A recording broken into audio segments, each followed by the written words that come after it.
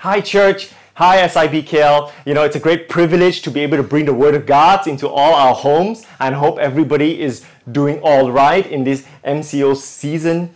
You know, it was just the other day every day in this MCO season, my wife and I, even though our child is 1.5 years old, Jedediah, right, we allow him 15 to 20 minutes of TV time in order to maintain. It's more for our sanity than his, right? So it was just the other day when he was watching TV that I just turned to my wife and I said, I think I have gained a little bit of weight. I think I'm a little fatter now in this MCO, right? Which is why the camera is aimed my torso and above, so that I can maintain my dignity everywhere else, right? So I said, I think I have gained a little bit of weight. What do you think? What do you think, right? I'm asking for approval. And then Kim said, no, I think you're just a little bloaty. And I'm a guy. I don't even know what bloaty means. What does bloated even means, right? So I said, you know what? If I'm fat, you can just say, I can take it. I'm a guy. I'm a man. I can take the fact that I put on a bit of weight. I just need to lose it in the next few weeks, right? And it was at that exact same moment that my son, Jedediah, he turns to me and he points and he says, pig, pig. It was such a shock. And I was like, wait, what? And my wife turned to him and she thinks it's funny. And I wasn't sure if I should be offended or I should take it seriously, or I don't know what's going on, but he's 1.5. He seems a little too smart for his age, right? And I was like, son, wait, you calling me fat? I can take it. You calling me fat? And it was at that moment that Kim just turned next to me because the TV was next to me, and she said, oh, no, he's not pointing at you, he's pointing at the TV. Because at that same moment, a cartoon pig just came on screen, and he was pointing at the TV, and it says, pig. But I thought it was a funny moment, and from then on, I was like, son, am I fat? Am I fat? I'm asking, now I want his approval as well, not just my wife. But I'm wondering how you're doing in your MCO period. Is it just me? Have everybody gained a little bit of weight, or have you lost a little bit of weight? But I hope everyone is doing okay. I hope you have maintained your sanity, and I also hope that you have kept up with all your spirituality as well. It is a perfect season to keep up with our spirituality in this season. Today marks the 75th day of our MCO. And as we all know it, June, the middle of June, is as the MCO slowly lifts. I believe with all my heart that each and every one of us here, we're on a new journey. Everybody, we're on a new journey. Whether you are an employee, whether you are an employer, whether you're a small company, a big company, right? Each of us, we have a question to ask on what does post-MCO looks like? What does post-COVID-19 look like for each and every one of us, right? How would my business look like? How will my finances look like? How do I eat in a hawker store? How do I go and do groceries from now onwards, right? How do I do my work from now onwards? We're on a new season, and I cannot begin to list down each and every one of our new season of our lives. So I want you to just reflect in the next I'm going to give you 2 seconds to think, what is your new journey ahead of you? We're all embarking on a new journey. What is your new journey ahead of you? Because today we're going to talk about a new journey.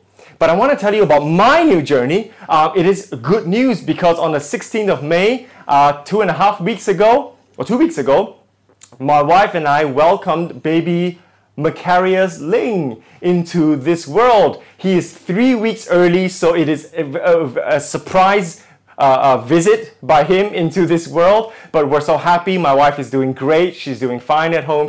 She's having a good time with both our sons. When I say good time, I mean it's a strike a balance between stress, maintaining our sanity, but yet enjoying our kids at the same time, right? I'm having a great time. We're both on this new journey in our lives. What does it look like now, right? Not just one son, but we've got 2 sons, right, in our lives. And there's all this new protocol. What is it like to have a baby during the MCO, right? Nobody's done it before. So there's no handles to pull. We don't know what to do as well. So we've got so many questions to ask. How do we clear a house? How do we buy stuff for the baby? How do we do a lot of things? But this is a new journey for the both of us. What is your new journey? I'm sure you have a new journey. And I believe it is by divine appointment that God put Ezra chapter 7 and chapter 8 into this week's preaching into my heart. Because as I was preparing this, I also asked God, God, what are you saying through these two verses? And God is saying, look, this verse, Ezra chapter 7, is when Ezra, for the very first time, his character was introduced into this book, and he's starting a new journey from Babylon to Jerusalem. Ezra is also starting a new journey. And God is saying, I felt really strongly, God said to me, learn from Ezra on how to start your journey well. And that's where I got my title, Starting Your Journey Well. Starting our journey well. Because we want to journey with God well. We don't want to just finish well, which we want to do, but we also want to start well, because how we start usually dictates the pace of our journey, usually dictates how our journey goes as we go forth in time, right? So God is saying, learn from Ezra and pull 3 pointers out for the church and in my life on how to start our journey well. So as I read the book of Ezra, I'm going to explain what God really put in my heart, and it's really exciting on how we start our journey well. Shall we go on together? But before I start reading the Word of God, I really want to start by praying. And I really want to invite God and His Word and the Holy Spirit into each of our homes. Everybody who's listening, I want to invite God into each of our hearts today as we hear the Word of God. Thank you, Jesus. Thank you, Father God, that you are still God in this season. You are still good. You are still faithful. You're still love. You are still joy. You're still our peace, Father God. You are a way maker, a promise keeper, Father God. And we thank you, Jesus, and we invite you here this morning into our hearts, into our homes. Come and be with us, Jesus. Come and speak to us, Jesus. Holy Spirit, come and saturate our hearts today. Come and saturate our homes today, because we need your presence. We don't want this to just be another sermon. We want this to be life-changing. And the only person who can change our lives is you, Jesus. It's you, Holy Spirit. So we invite you here. We thank you, God, for your word this morning. In Jesus' name we pray. Amen. Starting our journey well. I'm going to bring 3 P's into our homes today, and I'm going to say it up front. Number 1, start our journey well, purpose. Number 2, prayer. And number 3, practicality. Purpose, prayer, practical faith, practicality. Is that okay? So let's go. I'm going to read, and then I'm going to explain each verse as I go along. So these are 2 very long chapters, Ezra 7 and 8, and I'm not going to read everything. So I'm going to invite you, and I'm going to encourage you to go home after the sermon, or even before this, if you know what I'm preaching on, to read these 2 chapters thoroughly, because you would begin to see a lot of things that maybe you've never seen before. So let me start. Ezra chapter 7, verse 6. It says, "This Ezra came up from Babylon. He was a teacher well versed in the law of Moses, which the Lord, the God of Israel, had given. The king had granted him everything he asked, for the hand of the Lord his God was on him." So who is Ezra? Right? Ezra is a teacher of the law. He's a scribe. He's like a pastor, or he's like a seminary, a theological teacher, right? So he's like a pastor, and I resonate with him. And Ezra and Nehemiah, they're one of my 2 heroes in the Bible, right? And the best part is, I'm going to start with this. It says, the hand of the Lord his God was on him. And if you're wondering, how did Ezra get so much favor? How did Ezra get so much leadership? How did Ezra know what to do and when to do it? It is because the hand of the Lord was on him. And I just stopped there. Actually, I just wanted to preach a whole sermon on this verse alone, because it really spoke to me that, whatever I do, if I do it without God, we built his house in vain. Don't you think? If we do our families and our work and our personal lives without Jesus, we build it in vain. And I don't want the work of my hands to be in vain when I work all the way up to the middle of the night or 2 a.m. and I wake up early in the morning for my family. And if I do all that and I slave every day, working my butt off, if I can say, right? I don't want it to be in vain. I don't want your work to be in vain. So let's bring God into our paradigm. Let's bring God into our lives. Let me continue. Ezra 7 chapter verses 8 to 10. Ezra arrived in Jerusalem in the 5th month of the 7th year of the king. He had begun his journey from Babylon on the 1st day of the 1st month, and he arrived in Jerusalem on the 1st day of the 5th month. So if you are anywhere good at math, we are our Asians, right? We should be good at math. That's a stereotype right there. Ezra took 4 months to travel from Babylon all the way to Jerusalem. 4 months. And by the way, this is not 4 months on bus or car, on a luxury jet, or even a cruise liner. This is just 4 months on foot. The most he had was donkeys or sheep or horses at best. 4 months on foot, right? And then it says, for the gracious hand of his God was on him, for Ezra had devoted himself to the study and observance of the law of the Lord and to teaching its decrees and laws in Israel. I will continue. Ezra chapter 7, 27 to 28.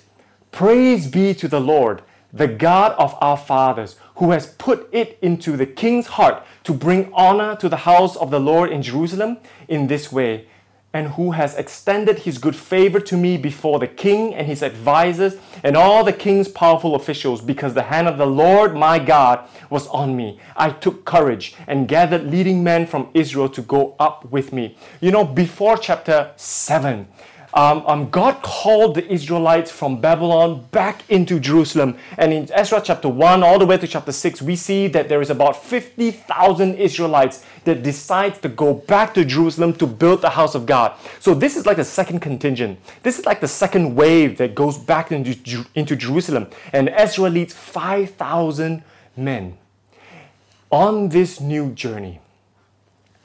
But just like all of us, I need to just say, before we embark on a new journey, the most important question to ask is this: what is the purpose of our journey? Why are we traveling? We need to find our why. Because if we lose sight of our purpose, if we lose sight of our objective and our goal, we can end up somewhere else. We can end up wayward instead of following the way maker, right? We will make our own path. Can you imagine if Ezra lost sight of his purpose, right? He would land himself in Susa, or he would land himself in Lebanon, or he land himself in Egypt. But no, he kept sight and kept focus on his purpose, which is Jesus, which is building the house of God, and he landed himself back in Jerusalem. And I'm here to ask you, what is your purpose as you go in your new journey? As you go back out to work, what is your new purpose? What is your purpose? Don't lose sight of that purpose. Remember the times back before the MCO where God put something in your heart. And it's very easy in this season to be distracted about a lot of things. We've probably binged watched Netflix series. And we finished the whole Netflix series. We finished all Disney Plus, whatever they have to offer. We finished all of that. And at the end of this season, we're asking ourselves, actually, what am I doing? What is my purpose? So very briefly, I want to tell you Ezra's purpose, which is in verse 27, to bring honor to the house of the Lord in Jerusalem. To build the house of the Lord in Jerusalem. We know that the temple is already finished, but Ezra's purpose is to honor God by bringing the word of God back into Jerusalem. That's Ezra's purpose. And I asked God, how we can't meet in church right now. We don't have a church. How then can I honor you in this season? How then can I honor you in my life if I cannot go into church and build your physical house? And God says, honoring me is not limited to the house of God, the physical building.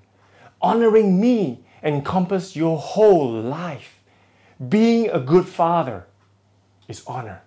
Honoring God by being a good father. Honoring God by being a good husband. Honoring God by being a good worker. Honoring God by working hard so that your family has something to eat. Honoring God by opening your Bible and praying. Honoring God by worshiping Him in your heart every day. Building this temple of the Holy Spirit every day of your life. That's honoring God as well. So I want to ask you, and I want to encourage you as you go out in your new journey, whatever it may be, remember to be like Ezra. The purpose is always to bring honor to God, honor to His house, honor to His name, whatever it may be. Is that all right? That's point number 1, purpose. Renew your purpose today. Ask God, give me a new sense or a renewed sense of purpose in my heart today. I don't want to forget. I want to remember. Point one. Point number two, prayer. Let's move on forward now. This is the chunk. Now this is the bulk. I'm going to move from Ezra chapter 8 now to verse 15. Ezra says, Ezra, I assembled them at the canal that flows towards Ahava. And we camped there 3 days. Now, Ahava is a city just outside Babylon, right? So the Israelites, they all left Babylon and they camped at a city called Ahava, which is a canal, is like a river. So the river runs through Ahava. They camped there for 3 days. Now that's an important number and that's an important city. Ahava, 3 days. When I checked among the people and the priests, I found no Levites there. So I summoned Eliezer, Ariel, Shemaiah, Elnathan, Jerib, Nathan, Zechariah, and Meshullam, who were leaders, and Joarib and Elnathan, who were men of learning. And I sent them to Iddo, the leader in Casaphia. I told them what to do to Iddo and his kinsmen, the temple servants in Casaphia, so that they might bring attendance to us for the house of our God, because the gracious hand of our God was on us. They brought us Sherebiah, a capable man from the descendant of Mahli, son of Levi, the son of Israel, and Sherebiah's sons and brothers, 18 men, and Hashabiah, together with Jehiah. Wow, right? This is just testing my Hebrew, right? From the descendants of Merari and his brothers and nephews, 20 men. They also brought 220 of the temple servants, a body that David and the officials had established to assist the Levites. All were registered by name. Let me continue. I'll explain why I read all this later. Oh, let me explain right now. Do you know that if you read Ezra chapter 6, just read Ezra chapter 6. At the end of Ezra chapter 6, it says there were priests and Levites in the Jerusalem temple that offered sacrifices and offerings to God. And now we read in Ezra chapter 8, Ezra saying that I find no Levite and priest to go back with me to Jerusalem to worship God at his temple. The question that I ask myself is, why did Ezra need to gather the Levites and the priests to go back when there were already priests and Levites in the temple of Jerusalem? He just needs to go there. The answer is really this. Ezra does not want to begin his journey without offering sacrifices and praise to his God. That's why he invites the Levites. He says, I cannot begin my journey. Let's camp here at Ahava. Let's camp here for 3 days and let us find Levites and priests so that along the journey right now we start by sacrificing. Along the journey we stopped every single Sabbath and we sacrifice and we praise and we give offerings to our God Almighty. We remember Him, and at the end of Ezra chapter 8 they arrived in Jerusalem and again they give burnt offerings and sacrifices to God. Before I go in the word prayer, can I just say what we can learn from this is Ezra says, in my new journey, I don't want to forget God. God has been gracious to me all along. The hand of God was on me. I've got treasures from Babylon, but I don't want to begin my journey and I don't want to do my journey without God. So I'm looking for priests. I'm looking for Levites. And today, who are the priests and Levites? It's you and me. We're called the royal priesthood of God. So when we begin our journey, don't forget that every day we need to invite God. Every day is a new day. Every day His mercies are new for us. Every day He's faithful, and every day we worship Him and we praise Him. And that's really why there is this long list of names and the numbers of people that came and followed Ezra. So let me continue. Verse 21. There, by the Ahava canal, I proclaimed a fast so that we might humble ourselves before our God and ask Him for a safe journey for us and our children with all our possessions. I was ashamed to ask the king for soldiers and horsemen to protect us from enemies on the road, because we had told the king, the gracious hand of our God is on everyone who looks to Him, but His great anger is against all who forsake Him. So we fasted and petitioned our God about this, and He answered our prayer. Before I even move on, the second point, prayer. And Ezra prayed and proclaimed a fast, a 3-day fast, for 3 specific things. 1, us, the men of God, the women and men of God. Number 2, children. And number 3, possessions. Before I continue, I just want to say this. when we begin our new journey, we need to remember to consecrate our lives and to say, God, I want to honor you. I need your protection, but I also want to honor you first. I want to worship you first, and then I'm going to ask for your protection. So Ezra asked the protection from us. You know, in this journey, I'm going to put a map out. In this journey, 900 miles from Babylon to Jerusalem, that is about 1,450 kilometers. I want you to imagine the length of this journey on foot. This is the same as you start from Kuala Lumpur, KLCC on foot with 5,000 people on foot, and you walk all the way to Bangkok and you reach Bangkok on foot 4 months later, right? So Ezra needed to pray for protection. What is praying for protection from? You see, in those days, even today, right? There are bandits, there are robbers. In the New Testament, we read about there's robbers that rob the Samaritan. There's a dangerous Samaritan road to Jericho, right? It's the same in those days. There are bandits and there are robbers. And Ezra did say, I did not ask the king for protection. I don't have a military escort. I don't. Which means that you have to remember the Israelites were slaves back in Babylon. They were captured people. They're not men of war. They don't bear arms. They're not going out into the desert with chainmail and swords and shields and chariots with them. No, they're captured people. They're simple people. They're slaves. They're the lowest of the lowest rank, right? And they're very, very vulnerable to an attack. They're very, very vulnerable to people to just come in their path, capture all 5,000 of them, and bring them away to another captivity. They were very vulnerable. So Ezra says, I'm going to pray for us. That God, you need to protect us. Without you, we're vulnerable. But with you, we have protection. And the second point is, Ezra prayed for the children. They are the most vulnerable. But this is not, I don't think this is why Ezra prayed for the children.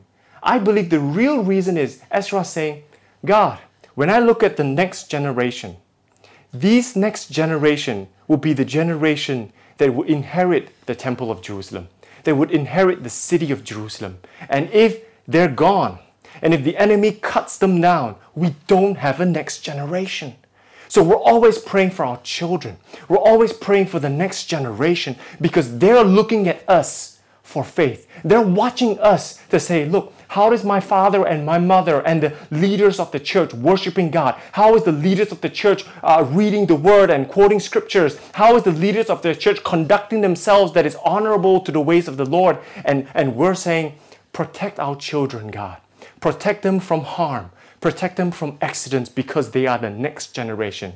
And the third point is the best. Ezra says, I need to pray for protection for my possessions. I'm going to continue here in verse 24, and I'm going to explain the weight of verse 24 onwards. Then I set apart 12 of the leading priests, together with Sherebiah and Hashabiah, and 10 of their brothers, and I weighed out to them the offering of silver and gold, and the articles that the king, his advisors, his officials, and all Israel present there had donated for the house of our God.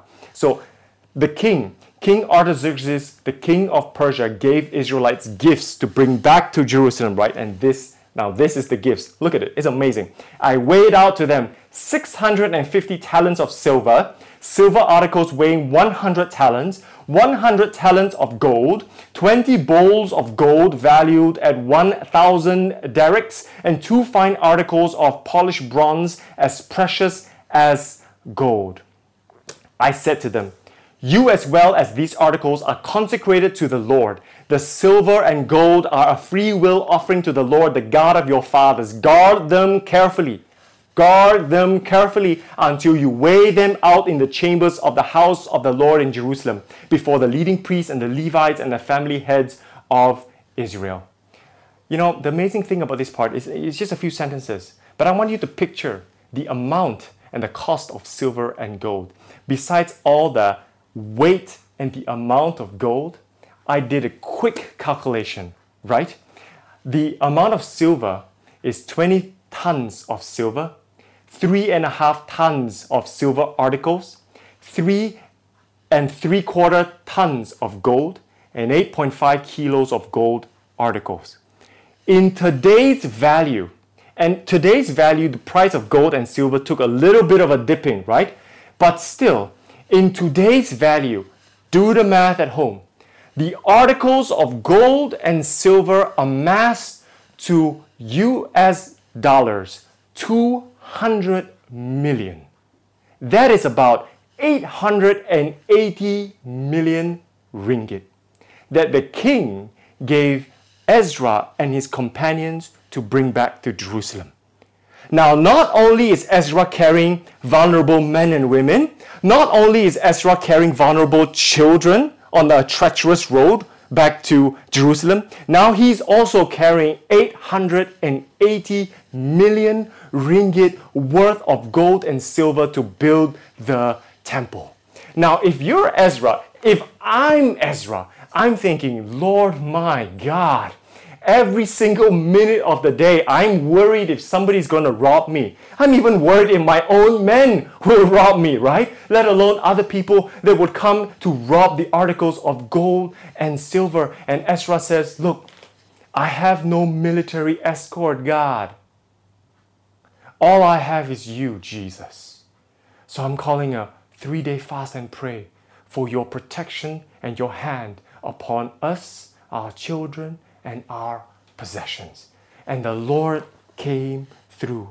On verse 31, it says, on the 12th day of the first month, we set out from the Ahava Canal to go to Jerusalem. The hand of our God was on us, and He protected us from our enemies and bandits along the way. And I just want to encourage all of you, if you don't have much in your life, you don't have much money, you don't have much talents, you don't have much protection, you don't have, in this time, you may not even have many friends, you may not have any good counsel by your side. But let me encourage you, if all you have is Jesus, that is enough. Jesus is more than anything this world can ever give you. And it says here that God protected him. And I want to encourage you right now, God will protect you if you put Him first. God will protect you and everything that you hold dear to your heart if you pray and if you ask for protection from the Lord our God. And can I just say one more thing? I know time is always not on my side when I do online sermons, but I cannot help but say this one more thing. You know the protection that God gave Ezra and his companions? They never saw it in its fullness until 4 months later arriving in Jerusalem. Every day is a step of faith.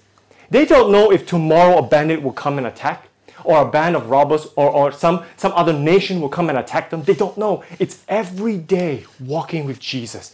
Every day trusting Jesus. That's why Ezra says, Levites, priests, I need you to come with me. I need you to worship for me. I need you to burn sacrifice along the way. It is implied in the text. And I just want to say, if nothing bad happens to you, don't forget that it is the unseen protection and hand of God that keeps you here. It could have been worse, but God is protecting you, and you don't know the extent of it until you have the beauty of hindsight. Don't underestimate. Do not forget the unseen protection of God, because we don't know, right? I drive out to work tomorrow. I don't know. I may get into an accident. But God's hand protected me, and I arrived work safely. But I don't know what could have been the worst day of my life. That's why it is crucial that when we pray, we thank God for His protection over us. Because we cannot see His hand of protection until we have beauty of hindsight. Until we're 80 years old and we go, wow, I've not had a day of accident in my life. It must have been God. Until we're 80 years old and lying on our bed, we says, hey, I've been so blessed in my work. It must have been the hand of God. And that's the beauty of hindsight. And that's the power of prayer. So that's why every day we need to pray. Every day we need to seek God. Every day we need to draw closer to Him so that we can feel Him close enough. Feel Him like Ezra and says, I don't know what's happening tomorrow. I don't know what will happen to me when I step out of my house tomorrow. I don't know, but God, all I know is I need you. All I know and all that matters to me is that I need you with me, God. I need your hand over my life. That's the power of prayer. And I want to encourage all of us here to pray. I want to encourage all of us here to continue to pray. Don't give up. Don't stop. Just because we can't see the results now, don't stop. Don't give up. We see the power of prayer in hindsight. We see the power of prayer 4 months later when we arrive safe in Jerusalem. That's the power of prayer. And really shortly, I just want to say, practical faith. You see, Ezra in chapter 8, as you see, Ezra not only just prayed. He didn't just say, we're going to pray and pray and pray and not do anything with our life. No. He went out and says, okay, we need priests. We need Levites. You need to do this. Okay, you need to weigh out the gold. You need to weigh out the silver. You carry this. You carry that. What is he doing? He's saying, these are the work of your hands. As you go out and you work and you carry the gold, make sure you are accountable for every single gram that leaves Ahava and arrives in Jerusalem, because we're going to weigh it all out in Jerusalem. And Ezra is saying, I need all of you men to carry yourself with utmost integrity, pocketing nothing from the gold. Utmost integrity. That's the work of your hands. So Ezra strikes a perfect balance between the need for prayer. He recognizes the need for spiritual prayer, but he also recognizes the need for practical faith. We can't just pray without practical faith, and we cannot just do practical faith without prayer. Why is Ezra one of my heroes? He marries the two. He says, we need to pray because we need God. But also, I need to give you roles and responsibilities and goals and processes in order for all of us to arrive in Jerusalem, that we know what to do and we know how to do it. And we're integrous when we do it. 3 points. Know your purpose in this new journey. Second big point, pray. Know the power of prayer in your new journey. And the third point, know that you need to be practical in your faith. And I'm going to close this way. Do you know, in these 2 chapters, there's one phrase that I've been saying all this while that stands out like a sore thumb. And it is the phrase that really touches me. I'm going to read it to you. It is this phrase, Ezra chapter 7, verse 6. And the hand of the Lord his God was on Ezra. 7, verse 9. For the gracious hand of his God was on him. Chapter 7, verse 28. Because the hand of the Lord my God was on me. 8, verse 18. The gracious hand of our God was on us. 8, verse 22. The gracious hand of our God is on everyone who looks to him. 8, verse 31. The hand of our God was on us. 6 times in these 2 verses, the Lord says, my hand, my righteous right hand is on Ezra and on the people. And that's why he had the favor from God. That's why he's got blessings from God. That's why he had the protection from God. The hand of God was on him. But here is the brilliance. Here's the brilliance. In chapter 7, before Ezra met and gathered the people at the Ahava Canal, on chapter 7, it always says, the hand of God was on me, Ezra. That the hand of God was on Ezra.